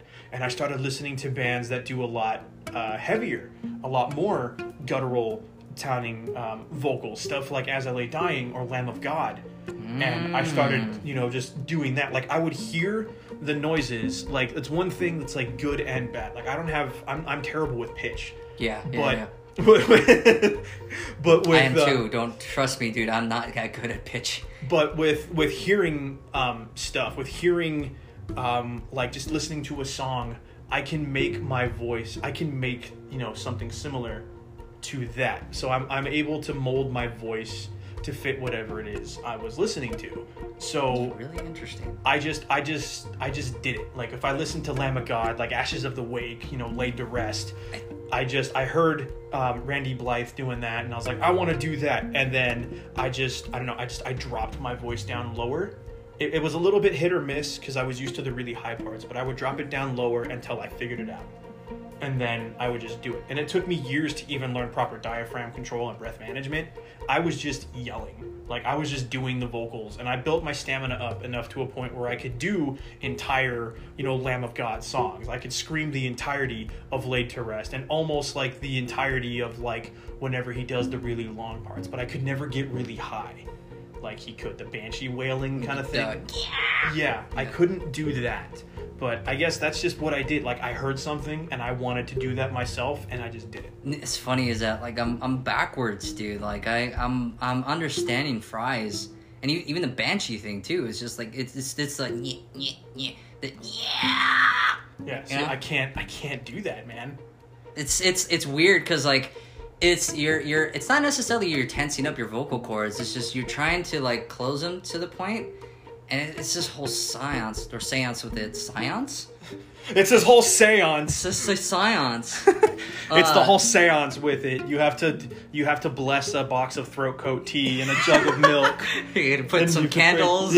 Candles, and you praise Freddie Mercury. You tuck your wiener between your legs. That's and right. You dance. gotta tuck it, and then you do the little catwalk strut. And God, that's this whole thing about the seance of a vocalist. Look at yourself in the mirror and ask, "Would you fuck me?" While you're putting lipstick on slowly. Oh God! But your voice has to be real deep with it. Would you fuck me? Would you fuck me? I'd fuck you. Oh God! Oh, dude, like I said, man. And you know what's funny is that I even got a Zen of Screaming. Yep, I have that too right there. And I haven't touched it. I haven't either. Jesse gave it to me after I joined Beneath. And I've looked at it a bit, but I haven't actually really ingested it again. I bought it for Becca for her birthday. Mm-hmm. And she's like, no, it's yours. I'm like, no, it's not. If it's anyone that's going to be doing, like, screaming, it's you. Yeah, it'd be more for her. But because she had her vocals down. Mm-hmm. Like, I mean, it's just relative pitching. She would be off a little, like, here or there.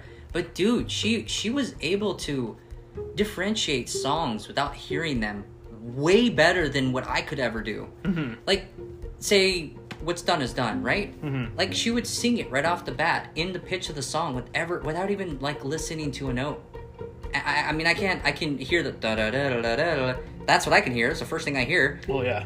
But when it's, like, a song that she listens to here or there, or, like just a random song that you would listen to on the daily, like, she just, like, out of the fly. Like, just really easily. And it's just like, dude, that's impressive. And I kept telling her, I'm like, that's impressive. Like, I can't do that. Yeah, I couldn't do that either. It's not even necessarily like perfect pitch, because there are people that have perfect pitch. I wish I had perfect pitch. But she had more of a relative pitch internalized than I could ever possibly get to. Yeah. And I know it takes a lot of training, a lot of practice to get to, but it's just like, dude, that takes years. And the fact that she was able to do that on the fly and she doesn't have any musical training, I was just like, dude, that's a gift. Yeah, that's insane, man. I couldn't do that. Dude, the Zen of Screaming, I have it. It's sitting, collecting dust. I haven't even... Yeah. I saw like a couple minutes of the beginning of like the breathing exercises. The breathing exercises are good. They did help out. When I did do it a lot, I would do a lot of them right before going to bed. Yeah, and it definitely did help. Like, I think one of them was like the laying down one. Yes. And there's one laying down, and then there's a straw or a pencil, and then you push your side and stuff. Like, yeah, there's a lot to it, man. Yeah, dude. And that was... I really, really, really, really should watch that DVD, but dude, I haven't. I need to too, man. But it's been, as of recently, it's just been this whole thing of like, I don't know. Like, I'm just kind of, like, with my job, I'm just driving around, I'm just singing. Yeah. And then when, like, fries come on, I'll try to do it, and then I'll do it for a little while, and then I'll tire myself out, and I can hear my voice being hoarse afterwards. And it's just because I'm singing for, like, basically my whole shift. So it was, like, 6, 7 hours, 8 hours. See, I'll do it when I drive to work, because it's like a half-hour drive to get to my job from here. And I will listen to something, and I'll do the screaming with it, but I have a tendency to overpower or overproject with my voice. Yeah. And I do it on purpose sometimes too, depending on what I listen to. So if I listen to something like that fits my range really well, Upon a Burning Body, UABB. you know, fucking love them. They're a really good one. Like, there's that song, You Don't Own Me, or BMF or something. Like, I can scream, you know, stuff like that. And then I'm learning to do more of just, like, aggression with it, not so much screaming, but just general aggression with my voice, to not so much copy their vocalist Danny, but to kind of make it more my own. Make it comfortable for yourself. So I'm learning and trying to experiment with my voice and stuff a lot more.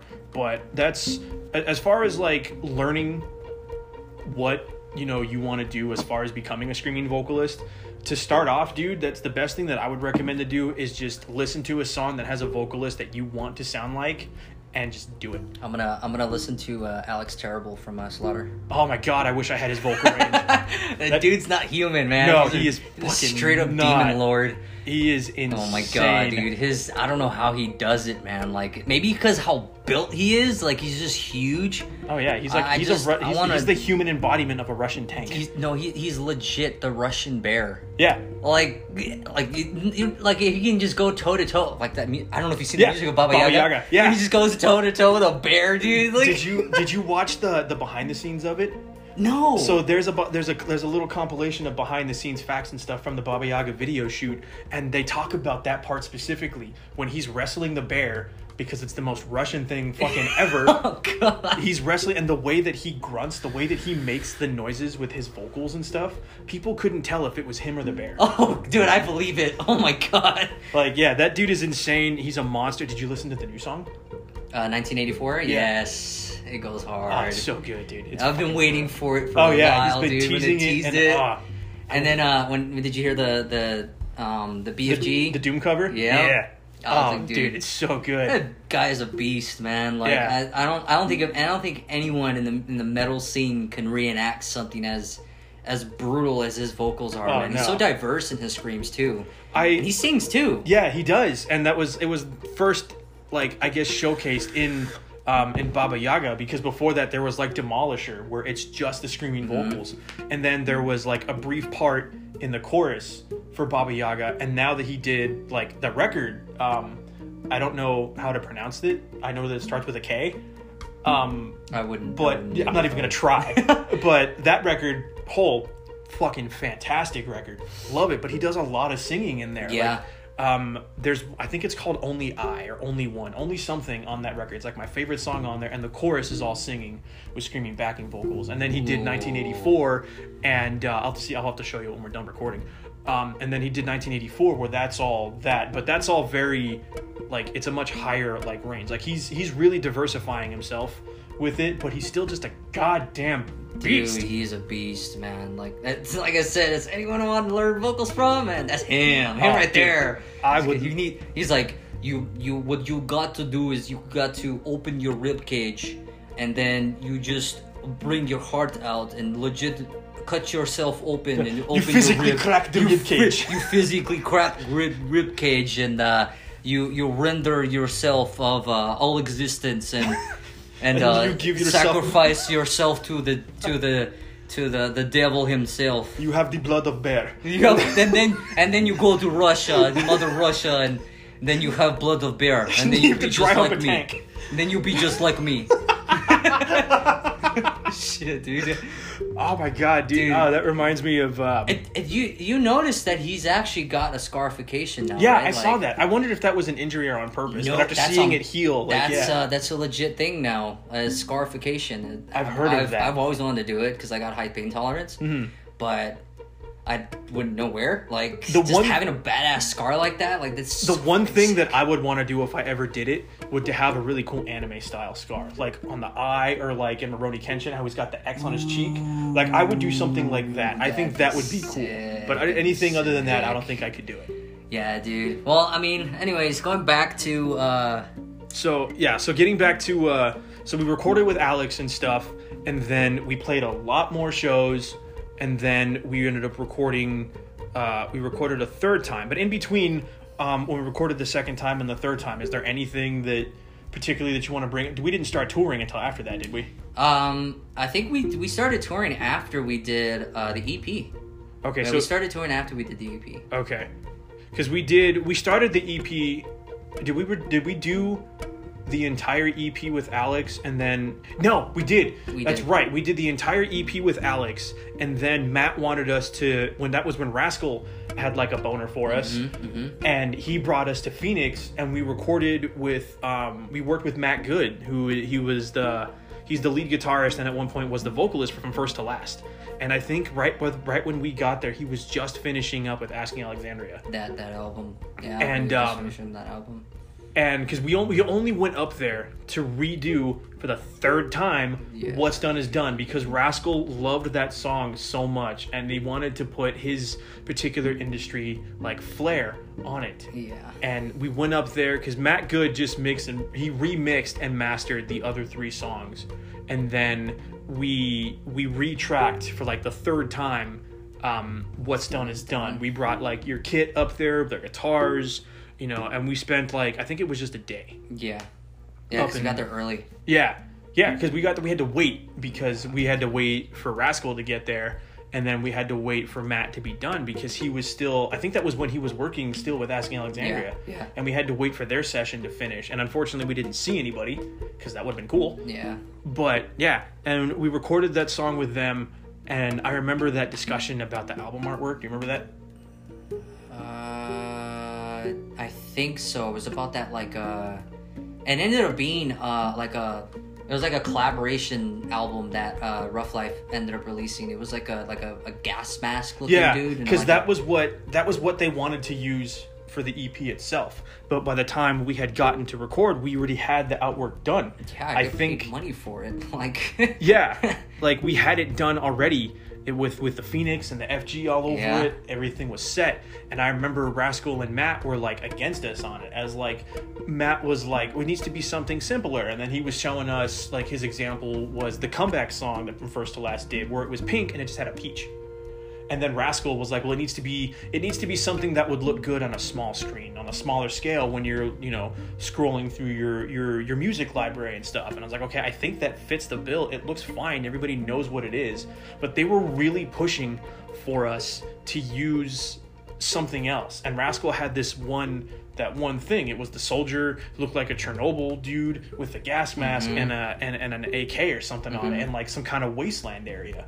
And he was like, this should be your guys' EP cover. And we were like, that does not match tonally with what the EP is. Yeah, it was the even the color palette of it. Yeah, it was a just lot all darker. Grays, all grays and blacks. Like it didn't fit, and It was so dull. Yeah, like we stuck to our guns, and I'm glad that we did. And we used and we released the EP with the really bright, vibrant Phoenix on it. And yeah, it was such a weird thing to have such an intense discussion about. Yeah. But just being in that studio the whole time, dude, it was so that was worse than Tommy. I kind of agree. I know you enjoyed it because you had actually some good pointers, because they were really good with vocals. Yeah, Matt knew what he was talking about. Yeah, they approached you pretty well. I absolutely hated that recording. I hated that whole session. It was just me. It just like, I didn't want to play the song again. Like, we played it way too many times. Third time being in the studio with the same song again, I was like, dude, I don't want to do this. Like, this is so dumb. Song's already recorded. We've already released it as an EP. Like, I don't understand why we got to do it again. Yeah. And we cut down on a lot of the song. We cut the intro down. We cut out the clean intro altogether, and we just had that weird thing that was like that weird effect. The little like the stutter type of thing. Yeah, that stutter thing, and then it went straight into the full band part. Yeah.